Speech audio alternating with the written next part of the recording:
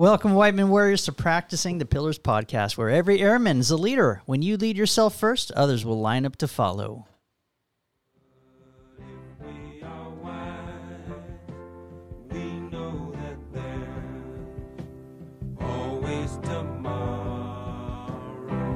Lean on me when you're not strong, and I'll be your friend. I'm Chaplain Bill Petrie, here with our Wing Resiliency Coordinator, Tech Sergeant Kimberly Desalus, and a very special guest, the 509th Operations Medical Readiness Squadron Commander, Lieutenant Colonel Stephanie Forsythe. Colonel Forsythe, thank you so much for joining us today. Hey, thanks so much, Chaplain Petrie. It's a pleasure to be here. We are so excited to hear your story because we know that it has been just a journey that needs to be told. So as we're listening in, where would you like to start? How do you want to open this up and unpack this? Well, I'm not sure exactly. There's probably a lot to unpack, but we have time constraints, so we don't need the marathon version. We just need the Cliff Notes version. I think it would be good just to start a little bit about the beginning and kind of, just putting it out there on the table so that people know what it is we're talking about. Yeah. So what I wanted to talk about today is a previous suicide attempt that I had about a year and a half or so after I had joined the Air Force, and kind of what was happening at that time and where that stemmed from, and what I was able to learn, and how I was able to grow and become a better and stronger person after that experience. Yeah. So launching right into that. So year and a half into the Air Force, what were you doing? What was beginning to contribute to that event? Sure. So I was, my first duty assignment, and things were, going fairly well on the outside for, what everybody else could see. I was performing well at work. Mm-hmm. I had, some good group of friends. I was involved in the CGOC. I think I was the vice president at the time. So involved and active, and but I had it started with experiencing problems with sleep. So interestingly enough, I started to not be able to sleep very well, and then I was tired during the day. So initially, I went to seek help for that. Mm-hmm. And in doing that, I was given a medication to help me with sleeping. And one of the side effects, or something that came of that, was I ended up starting to have nightmares or dreams that were really flashbacks for me. And so it was flashbacks of some sexual abuse that had occurred in my life previous to the Air Force. And I had just, I guess, buried it and tried to forget about it and pretended it didn't happen, and thought that I didn't have to deal with it. And so when that happened, it really kind of rocked my world, if you will. And then I got very, scared about, well, now I don't want to sleep, but I still need sleep. And so I was really in kind of a difficult situation, and that's when I went to mental health to talk with them, because clearly I knew that I was going to need some help in trying to figure out what to do. Mm-hmm. So in your going to mental health, were you at that point where you were ready to just take your own life as a result of that, or was there more escalation? So not initially. I think that I had always kind of struggled with feeling like whether I fit in or belonged, or, things like that in my life. And while I had a good group of friends, the sexual abuse that had occurred was from family members. And so I think that made me feel like an outsider, if you will, in my family, or like not able to trust the group that you should be able to trust the most, Yeah. right? And so I think I was just, struggling to figure out what I needed to do. I don't think I fully understood how much work I needed to do to overcome overcome that abuse. And so while I went to mental health, I think in my mind I was looking for a quick fix. Like, okay, I've been able to pretend this hasn't happened for, I don't know, because at this point, the abuse happened in my adolescent years. And so at this point, I was 24, 25. So it was, quite a significant amount of time, 8, 10 years. I don't really know exactly. So I thought, well, I'd been able to go off to college and, become a pharmacist and join the Air Force. So I had been able to, I thought, have success and pretending it didn't happen, so why couldn't I just go back to that? Right. So that was really, I think, where, when I first went to mental health, what I was thinking was, okay, so how can I get back to pretending like this never happened? But that's not exactly what I needed to do. I needed to really talk through it and work through it. And so, but in doing that, I think I was just so, scared and didn't know what to do that it wasn't a pervasive feeling of wanting to kill myself or not wanting to live. It was more of I was trying to get help and it didn't seem to be helping because I think I wasn't in the place that I needed to be yet, and I didn't know how to ask for more help. Right. And so then, because I had medications that they had prescribed to me, and I just was, having a difficult time, I just decided to basically take the whole bottle of Ambien that I had been prescribed because I just wanted to not deal with it anymore. Mm-hmm. So it was more of I wanted to escape but I knew what could happen. Mm-hmm. As a pharmacist, I knew what could happen if I took the medication, but that still wasn't enough for me to not do it. And so that's when I really knew that I needed, some more significant serious help to deal with the kind of the demons that were coming up in my life. Real quick though, in that on that day when I decided to do that, it was a normal day. I don't recall anything specific about that day at work. I don't think I went to mental health that day. I don't know if I did or not, but there's nothing that stands out in my mind about that day. But I remember being in the bathroom and thinking okay, I've had enough of this. I'm ready to escape or be done with this. So I saw the bottle and pills. It's well, I could just take this bottle and pills and whatever, something's going to change in this. And I struggle even now understanding why that seemed like a viable option and why it was something that I actually chose to do. But after I chose to do it, I think that's when I realized oh, this is really a bad idea. Yeah. And I'm going to need some help. So I had already told my roommate downstairs. So I was living with two of my best friends at the time, and one of them lived upstairs with me and one of them lived downstairs. And so the one that lived downstairs is my best friend, Rachel. And so I had already told her goodnight and gone upstairs to go to bed. And so after I took the pills, I went downstairs and I told her hey, come and check on me before you go to sleep. And she was like, well, all right. And she didn't ask anything because I think she was just surprised and shocked. What? It was odd. She knew it was odd, right? And was okay. And so I said goodnight and I loved her and, went back upstairs. And so from what she said, probably about an hour or so later, she came upstairs to check on me, but she didn't just come to my door and was oh, okay, yep, she's in bed, she's good. She obviously felt like something, it was really weird. And so she, came in my room, turned on the light and tried to wake me up and couldn't really wake me up.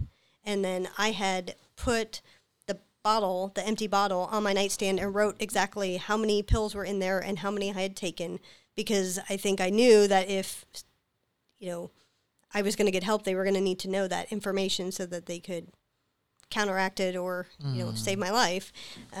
Now, why I didn't just say, hey, I just did this and I need help. I don't know. But I think it just, again, I don't think I was in like my right mind, if you will. And so then, she called 911 and woke up my other roommate and called 911 and ambulance came and all that. And then they stayed with me at the hospital. And I don't remember very much when I, first waking up. I remember waking up and having, like a tube in my throat and not feeling right physically, and so she said that for several hours I would like wake up and go back to sleep, and every time I would wake up I'd be like asking her what happened, where I was and all that, and so she had to keep like retelling me, well, this is where you're in, and of course they had reached out to my first sergeant, commander and all that, and so eventually somewhere along that time they came to check on me, and after they'd cleared me from, the medical side and that I was going to be okay physically, which was a relief. And so I don't know if they pumped my stomach or, used the activated charcoal or whatever they did. But I know I didn't feel well and it wasn't pleasant. So I do remember that. So then after they cleared me, I transitioned into an inpatient mental health facility, and I think I was there for about a week or two while they were trying to sort out basically what my diagnosis was or what the situation was, because this so that they had to do their assessment, and they had I had one-on-one sessions and some group sessions and stuff, and I realized being there that there were a lot of people struggling with a lot of things, and while my struggle, was real and the things that happened to me were difficult, they, in seeing what some of the other folks were dealing with, I felt like, I can overcome this. I feel like I can, this is something that I could get through, and that we're on the path now to where the help that I really need. And so then they just transitioned me into the outpatient program, so partial hospitalization program. I know we have similar programs, in the area that folks attend, and so that was probably about 4 weeks. And so instead of going to work, I was going to that, and that program was immensely helpful to me. It really helped me to really get down to the core of what was happening and what had happened to me and the implications for that, and, really having to unpack that and work through it. Yeah. And so would you mind sharing some of those things that you learned out of some of those sessions that you might have had? What was it that they took you through? What was it that built in you those steps to deal with those past traumas that you've had, the sexual abuse, I can't imagine that, even with the attempted suicide, you're still dealing with now obviously the past, but also the stigma of being in a military filled with people who know that something was wrong. What kind of steps did you walk through? So, in dealing, and going through that outpatient program, obviously they had, mental health providers there, but I got set up with a psychiatrist that I actually saw for at least a year after that. And he was amazing. He was so amazing. And that was, I think, part of to go back a little bit, I think that was part of my struggle with mental health. I didn't really fully, I think, connect or trust the provider that I was seeing. And so while I needed to be doing more work, I think I was holding back, and that's, not helped, but kind of led me to, where I ended up. But being able to really connect with him and being willing to, and he made me work. Like it wasn't, and that's the thing that in my mind, one of the things that I realized that I didn't really understand prior was when you go to get help and you have significant things that you need to work through, it's work. It's called work for a reason. Like it is a lot of work, and the mental health isn't going to fix you. Mm-hmm. You're going to fix you Yes. with their assistance. And so that I didn't realize. I thought mental health was going to fix me. Mm-hmm. Right? When I first started, I was like, okay, I'm going to go to mental health. They're going to fix me, and we're going to move on. Like, I mean, that's just take a happy pill, and you'll right, be better. Right? I mean, that's what people think sometimes, And so realizing then through that outpatient program and with my psychiatrist that, no, actually, I'm going to fix me, but they're going to help me find the ways to fix me. Mm. And so that was a big thing that I learned in going through that. Did it take you some time to understand that? Like outside of mental health, but when you got into the outpatient program, did it still take you a couple of sessions to be like, for it to start clicking? Yes, absolutely. I don't think it really fully, I don't know when it fully clicked, if it was during that outpatient, because it was only about 4 weeks. So that was still pretty recent after, my suicide attempt. But in there were some group sessions and other individual sessions where we talked a lot about coping skills and different mechanisms, and, they used other, art therapy and other types of therapy that wasn't just, counseling. Mm-hmm. And so finding other outlets and ways to process things and identify your emotions and things like that was a lot of what I learned in the outpatient. So I don't know exactly when, but yes, it wasn't immediate. It wasn't like, oh, magically, first day in outpatient, and I'm like, oh, okay, I'm going to fix myself. Like, it wasn't quite like that. It took some time to realize that, but there were a couple things in doing that I realized, you have a choice on how you're going to approach life, right? You have a choice on whether you're going to be happy or not. You have a choice on, what your attitude will be. And it really does make a huge difference. Mm-hmm. And so I had always been kind of an optimistic or, happy person, but I certainly let other people or other things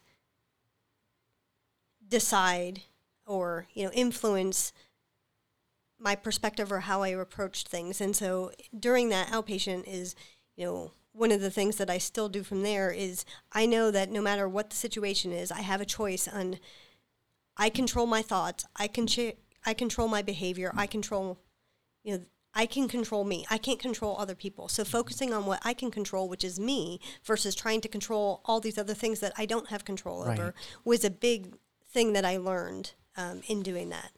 Mm-hmm. And then, of course, that if you try to compartmentalize things, eventually they will come back. They will come up, probably not at a desirable time. And so it's really best to deal with something head on.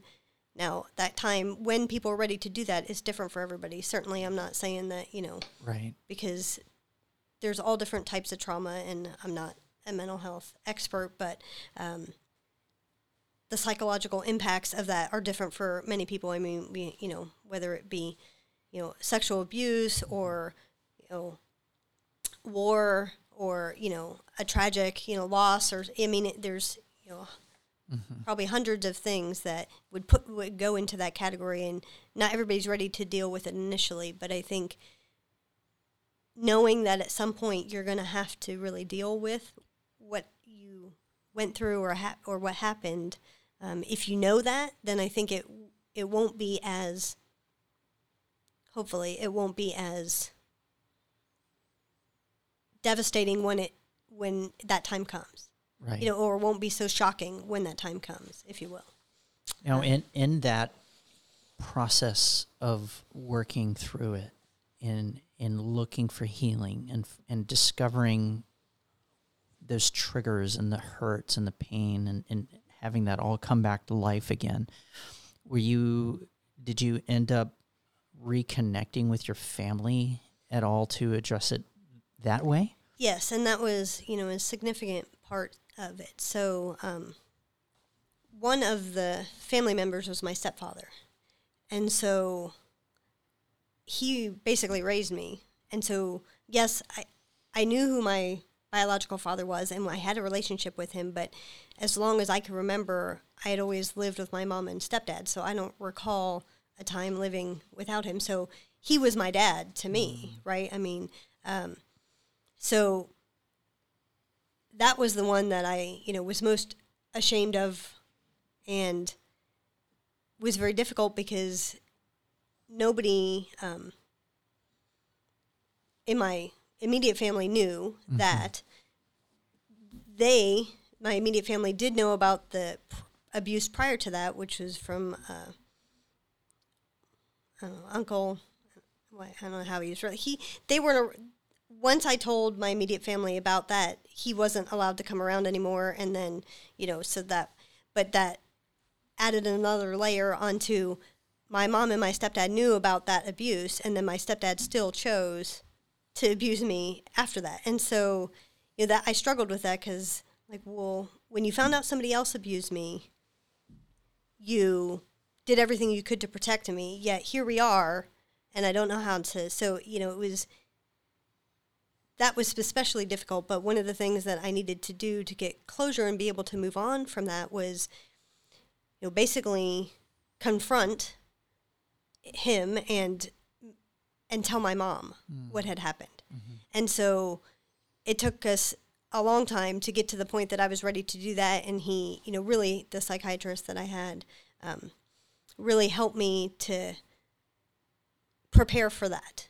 And so, a lot of it was just managing expectations and self-awareness. So because I wanted to have an expectation for how my mom was going to react, right? I mean, that was at the core of it. I was like, well, when she knows, she's going to leave him.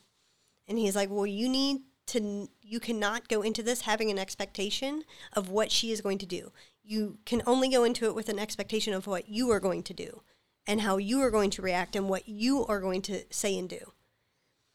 Because you don't control any of these. And so that, it goes back to that, what I learned about, okay, I can only control me, and while you can have some expectations of other people, you can't have an unrealistic expectation. Like, the expectation is that she is going to listen. Right. That's a good expectation to have, is that she's control. willing to listen. Right. Right. The outcomes. Mm-hmm. I just want to say how brave and bold and how proud of you I am to be able to step out and to say those things and to have that difficult conversation. I can't imagine how easy it is. I mean, and I'm sure there's people that are listening that may be in a similar scenario. What might you say to them if they're having to process something similar? What guided you through that? What gave you the strength to actually have that conversation? So what I would say, to others is that we all carry around emotional baggage, right, in our lives. That's, something that I think is just human nature. We carry things with us, and we continue to place things on ourselves, whether it's blame or self-doubt or just, negative self-talk or whatever. So you carry this baggage, and so I had a lot of shame and guilt and, things that I was carrying around. And so what I learned is, in order for me to let go of that stuff and put it down, this was the necessary path for me. And so you have to figure out what path is for you to be able to let go of that. But an important lesson that I also learned is that letting go of that emotional baggage and some of that stuff isn't forgetting about it. It's not pretending like it never happened. Mm-hmm. It's learning from it and finding a way to be better and stronger coming out of it. And so and so that was, the key for me, and what, I try, I would like for other people to know is that it will be hard, but you can get to the point that you can put that baggage down and no longer have to carry that around and let that drag you down for the rest of your life. Now, it doesn't take what happened away, and it doesn't change what happened, but it certainly changes your perspective and your opportunities for the future, and how you're going to be as a person. You think hopefully that would be helpful. Absolutely. So one of my questions that I have for you, ma'am, is with your experiences, right? You talked about having, we all have baggage. We all come from different backgrounds and experiences. It's very rare that we hear a person in your position, right, a commander who's gone through adversity, which, we know it all happens, but we don't get to hear about it just, for our enlisted side and stuff. You don't get that as often. Would you say with your, with everything that you've gone through, you've been able to reach your airmen in a different capacity, or even share your story, be an influence for your airmen? So I think that having the experiences that I've had do help me to display empathy and compassion, because I had to learn to give myself some grace and understanding that, I am also human and not perfect, and it's okay to be human. And it's okay to have struggles and to admit it. Now, I don't walk around just telling everybody, all the time. Yeah. So, a lot of people don't know, but it's, I have, shared, in the past at Peterson, I participated in the storytellers and shared my story there. But from that, I also shared my story at one of our squadron, wingman days. And so with my team, the flight that I had there, and so that was, many years after, 15 years after this event happened. But just that alone, I could see how impactful that was. And that's, one of the reasons I wanted to come and do the podcast with you guys, is to be able to share the story so that people can see that no matter who you're talking to or dealing with, everybody has a story. Everybody has, something that has, happened to them. And if you really, truly have put in the work and figured out, what works for you as a person, as far as, being self-aware and, reflecting, on, things that have happened, or, just kind of your outlets, to cope with stress and daily life and things like that. If you've done that, then I think you're more able to build that trust with your team and hopefully connect with them so that they see. I do think that the teams that I have worked with in the Air Force, and even here in the Med Group in my squadron, see the compassion that I have, and my empathy and vulnerability too, because I'm pretty transparent, and I'm an emotional person. I don't hide when I am emotional about something, and so I hope that is an advantage, that they see that as a strength. I see it as a strength, but Yes. I hope that they see that as well, and that makes them more willing to, do the same things, be transparent and vulnerable, and, display compassion and empathy for each other. That's excellent. You talked a lot about one of the things that you had to learn, or, at least implement, was that, you have the control over your behaviors, over your thoughts. And we talk so much about that when it comes to, the resiliency world. Anytime I teach, it's, we talk, the skills are reframing your thoughts and balancing your thinking, looking at things as how they are, trying to see things from a different perspective, or even a more positive perspective, and practicing gratitude and stuff. And so it sounds a lot like you do now, especially all of those things. Is there any specific, any other things that you do, such as any form of physical outlet whenever you get stressed, or do you journal or anything cool like that? Listening to music, rocking out in your car. What else do you do to maintain a posture of resilience? So that's a good question. I think I have, a collection of things. I'm not a very creative person or artistic person. So me either. I tried, in I think the outpatient program that I went through, journaling was and I tried that and it didn't work for me at the time. And I haven't tried it since, but I don't like to write very much. I like to talk. So this whole, I can't write fast enough. You ever just talk to yourself? Yeah. Yes. I talk to myself, talk to my cat, but music, I really love music, is good. Running, I don't run as much as, I used to. I've done a couple half marathons and stuff, but, running or walking, really, being out, in nature. I don't like running or walking on a treadmill or indoor. I like to be outdoors. And so, out there doing that. Now that I have a family, spending time with them, my own family, my husband and daughter, spending time with them, is a huge stress relief most of the time. Sometimes a toddler, I wouldn't consider that as a stress relief. I don't miss those terrible 2s and 3s. So a 3-year-old isn't always. Sometimes that's a separate stressor, but connecting with them and spending that quality family time with them is important to me. But we actually recently. Something that I would like to do more, and I did sometime, but I've never really done it consistently, is practicing gratitude. And so that's something that actually my family and I are doing. At least once a day, we're saying out loud as, a family, what are we grateful for? And so I'm getting my daughter in the habit of trying to do that, because I do really believe that that's really important.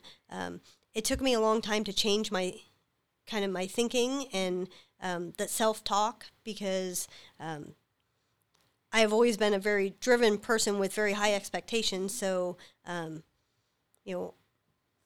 perfection was, basically my expectation for myself. And so being able to change that expectation a little bit, and then also changing the self-talk that comes along with that. And, even as recently as last year at our Global Strike Commanders course, in preparation for coming here to take command, General Ray had incorporated Brene Brown's Dare to Lead book into the curriculum there. And so it was really, I really connected with, her work and the material in that book, and kind of reset I've lost track of some of these things in, how we talk to ourselves, and, the value of gratitude and self-awareness and reflection. And basically, until you have worked on yourself, we are our own barriers to connecting with other people.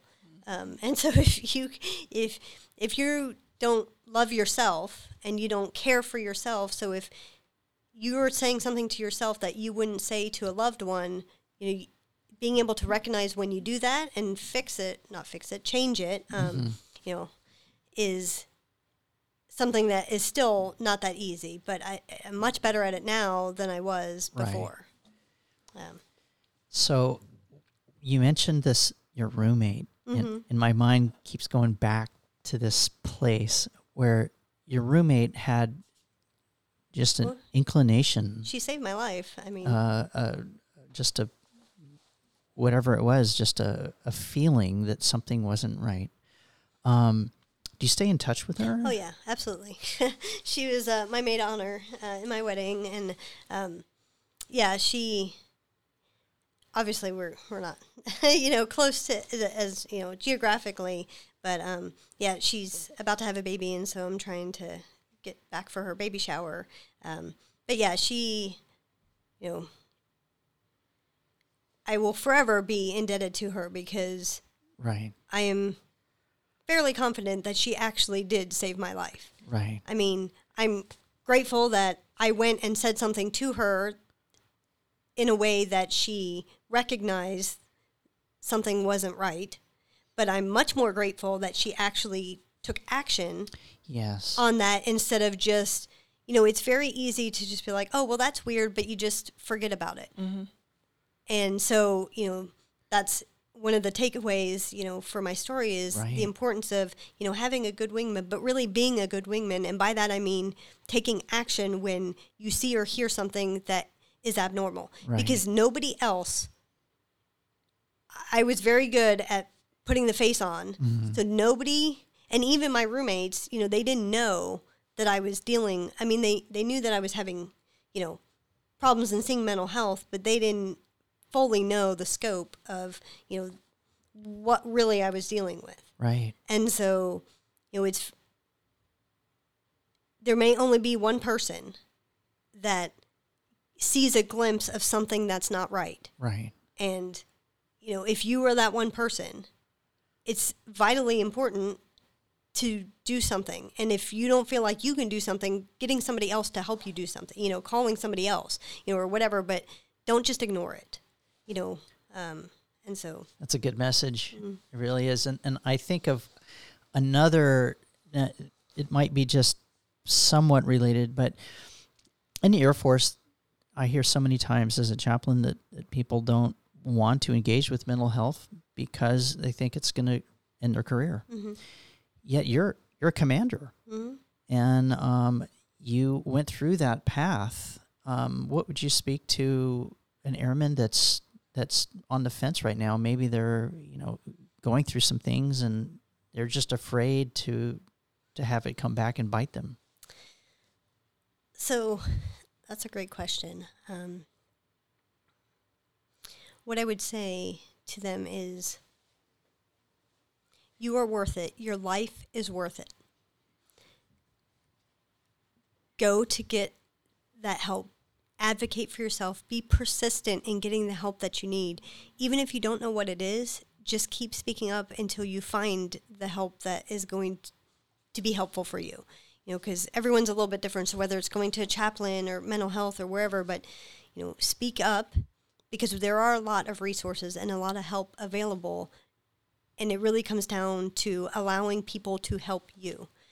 And that's where I think a lot of people struggle, is they want to believe that I am strong enough to handle this myself. I can do this alone. Mm-hmm. I don't need help. And if I need help, then that means I'm weak. No, it's the opposite of that. The ability to speak up and ask for help is the strongest thing that you can ever do, in my mind. And so that would be it takes way more courage to ask for help than to try to go it alone. And so I would encourage folks to, if you're not comfortable with mental health, then go somewhere else, find it somewhere else. But the reality is, mental health, often going to mental health doesn't actually end careers. I think there are many more stories, even from the data that we have here. I think 98% of the members in the last, I don't know how many years, Colonel Button could tell you, but 98% of folks ended up being returned to duty. And so it doesn't mean that they end, but at the end of the day, if for some reason, whatever happens and the path that it takes for you means that you have to move on from the Air Force in one way or another, you are still worth it. You are worth it, and your life is worth it. Your life as a human being is more important than the Air Force will ever be. And so I really do believe that. And when I talk to people, I'm like, listen, I care about you as a human being first. Secondarily, I care about you in the Air Force as well. And if we can keep them aligned together, great. But if at some point they have to, because our time in the Air Force for everybody comes to an end at some point. It's always going to be temporary. Right. Nobody is going to serve forever in the Air Force. And so it's like, okay, well, maybe that time's going to come sooner than you wanted or what you expected, or, and that I'm sure will be difficult to deal with, but at least you're still alive. That's right. That's something that we talk about too, is, people are scared being PRP or fly or, just losing their career field in general, whatever restrictions there might be if they go and see mental health or get on certain types of medications and stuff. But at the end of the day, 100% of the time, if you ask for help, you're going to receive help. And just getting to take that 1 foot forward and say, hey, I do need help, that could potentially save you. And like you said, like, it's such a small amount, a small percentage. I actually think it was like 1% that lose their AFSC. And sometimes they don't even lose their career in the Air Force, but they just might have to move to another position. Right. It's just, you're, like you said, you're worth it. You're worth taking that 1 foot forward. So I like that you said that. It's so good. So thank you for speaking of such a tender subject. And I can't imagine how hard it's been to walk through all of what you've had to walk through. And I know for me and other listeners, I'm curious as to just how your relationship is like with your mom now, and I know she's dear to your heart.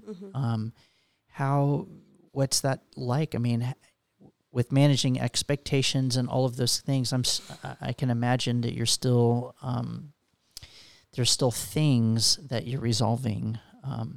How are things with your mom? Yeah, so it's interesting. Like I said, it took a long time to get to the point that I, was willing to basically, but I knew that I needed to tell her.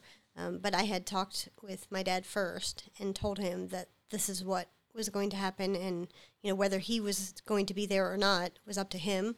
But I was going to tell her, and if he wanted to be there, he could.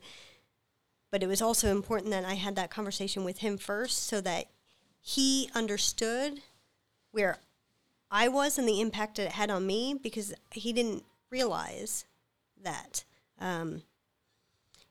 He's remorseful, and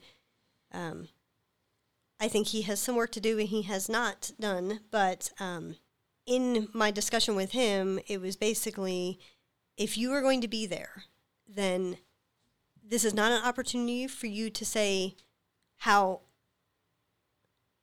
like this, because prior it was like, well, he didn't fully blame me, but he was like, well, you did this, you did this, you did this. It was all about what I did versus what he did. And so, that I said, this conversation isn't going to be about what I did.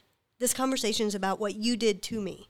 And so if you are going to be there, it's not going to turn into a, you need to be willing to basically admit to what you did. And this isn't going to be, an argument over who did what.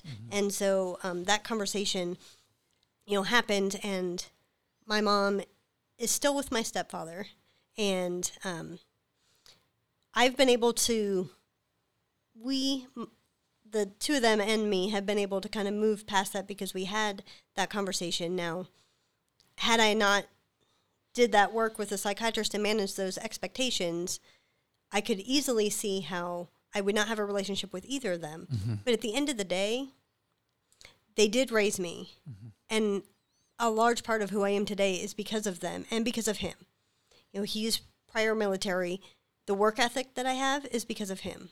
A lot of how I approach things in life is because of him. And so while this awful thing happened and I have forgiven him, again, I don't forget. And so him and I are never going to have the relationship that we had before, because we used to be fairly close, which is partly why what happened. But that closeness was different for me than him. But my mom and I we always kind of struggled a little bit. Our personalities are not very alike. And so that's always been a struggle. But, she has and continues to be, very supportive and always there for me. And so she is still there, and she's, coming to visit here pretty soon. But basically it just turns into, oftentimes, she comes to visit by herself. Initially when I didn't want to go home, she was basically willing to, have him not there so that I could see her and, things like that. And then since then we've, kind of evolved, and, it's okay, and we can go home and be together as a family, and it's there's not a lot of animosity or anger or resentment left, on my side anyway. And so the relationship, is fairly good with them. I think it would be nice if, we're a little bit closer, but I talk with her regularly, and so she's great. Well, again, thank you for sharing this vulnerable story, and for having the courage to be open as a commander, as a leader, to share those things in your life that probably many people would never share. It's just too secret. It's too personal.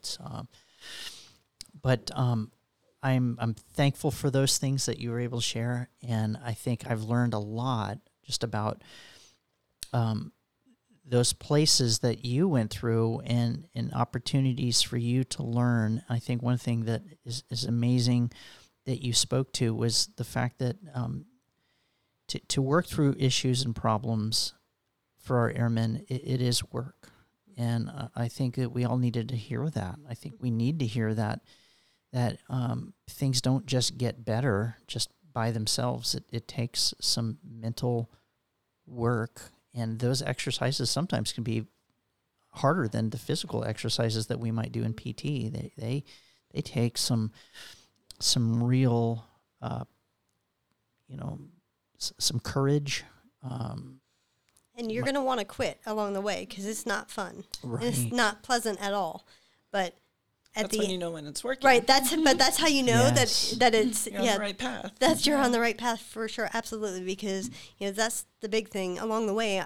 I was determined, like, hey, listen, I don't want to be in the spot again. Whatever I need to do so that I don't want to ever choose taking my life as an option again. And so whatever it is that I need to do to get to the place that, and even now, I mean, I try to be very aware of, what's happening in my life and stressors, but it also gives me, if I can get through that, I'm pretty sure I can get through anything. So, that helps because I always go back to that whenever things are, there's never been anything that's as significant as that in my life or traumatic as that in my life. And so, like, okay, well, if I was able to get through that, I can pretty much get through anything now. But I try to be self-aware so that if I'm struggling, whether I'm feeling lonely or just, it's like, okay, well, let me get back to making sure that I'm doing the things that I need to do. And if they're not working, I'm going to go get help again. And I'm going to, do more work or whatever it is that I need to do because I don't want to be back in that place again. Mm-hmm. And so, I was very driven in doing that. And so even when the work was hard, and believe me, it was hard, mm-hmm. I knew that in order to, to preserve my life going forward, it was necessary. And you were worth it. Yeah, and you're worth it. So you have to, if you don't think that you're worth it, that's the step, you have to love yourself and you have to believe, not just say it, you have to believe that you are worth it, that your life is worth it. And so, it can take a long time to get to that point. That's right. It's really good. Well, Kim, is there anything else you want to ask, or is there any? So everybody knows this song, "Lean on Me." Is there a reason why you chose "Lean on"? You chose "Lean on Me"? Well, I just I chose it because it really gets to that wingman thing that we talked about, the importance of having a wingman and having somebody that you can lean on, and other people knowing that they have they can lean on you. And so, it really is significant for me because I wouldn't be here today if I didn't have that person that I could trust and that I leaned on. And then I have done everything I could going forward from there to be that person for somebody else if, they need it. And so, plus, it's just, it's a good song. Such like, a catchy who doesn't song. like that song, right? I mean, who doesn't want to hum it or sing it when, right. As soon as it comes on, you just get instantly happy. Yeah, it's like, okay, like, but it talks about, we all have pain, we all have sorrow. There's going to be struggles, but there is always tomorrow if you choose that. Right. And so being present in your life, and can help with that. One of my favorite sayings is, "You've made it this far and survived." And it, that's literally it. You've made it this far and you've survived, and it's just like, it's so true, because like you said, we've got all this baggage and stuff from our own past, and we're still here, and that's because we're making those choices every day to keep trying to keep going. So thank you again so much for sharing your story. As Chaplain said, I know it can be difficult, but your experiences hopefully better help somebody else that might be going through it. So thank you again for being here. Absolutely. Thank you so much for having me. Thank you. Yes, ma'am. It makes me so happy.